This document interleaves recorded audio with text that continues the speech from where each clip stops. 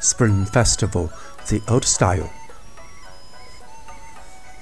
Annually, my parents and I return to our roots in the countryside for the Chinese New Year. This year was no exception, but we had it the old style. For this year's big reunion, father and uncle had a new house built where the former cottage had stood. They grew up in the old bungalow. The new house boasts a courtyard with rooms all around it. The get-together brought under the same roof 5 families, over 20 members, who were accommodated in the rooms girdling the courtyard. To feed all the mouths well, father and uncle had bought a truckload of supplies, meats, fruits, vegetables, and all the other festive delicacies.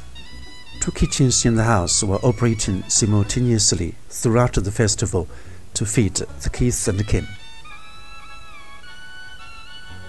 I had a great time during this year's Spring Festival because of the atmosphere created by the new house.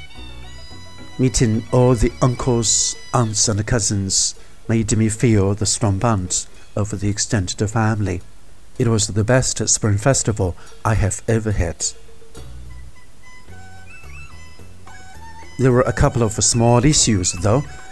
The adult male members of the extended family were staying up playing mahjong very deep into the night. They got very noisy, especially after they had drunk. Their raucous laughter almost ruined the special TV shows marking the Chinese New Year. When I was told it was time to return to town towards the end of the festival, a sense of loss overcame me. It felt as if the big clan had all of a sudden been broken up, or the warmth and fun removed from my heart.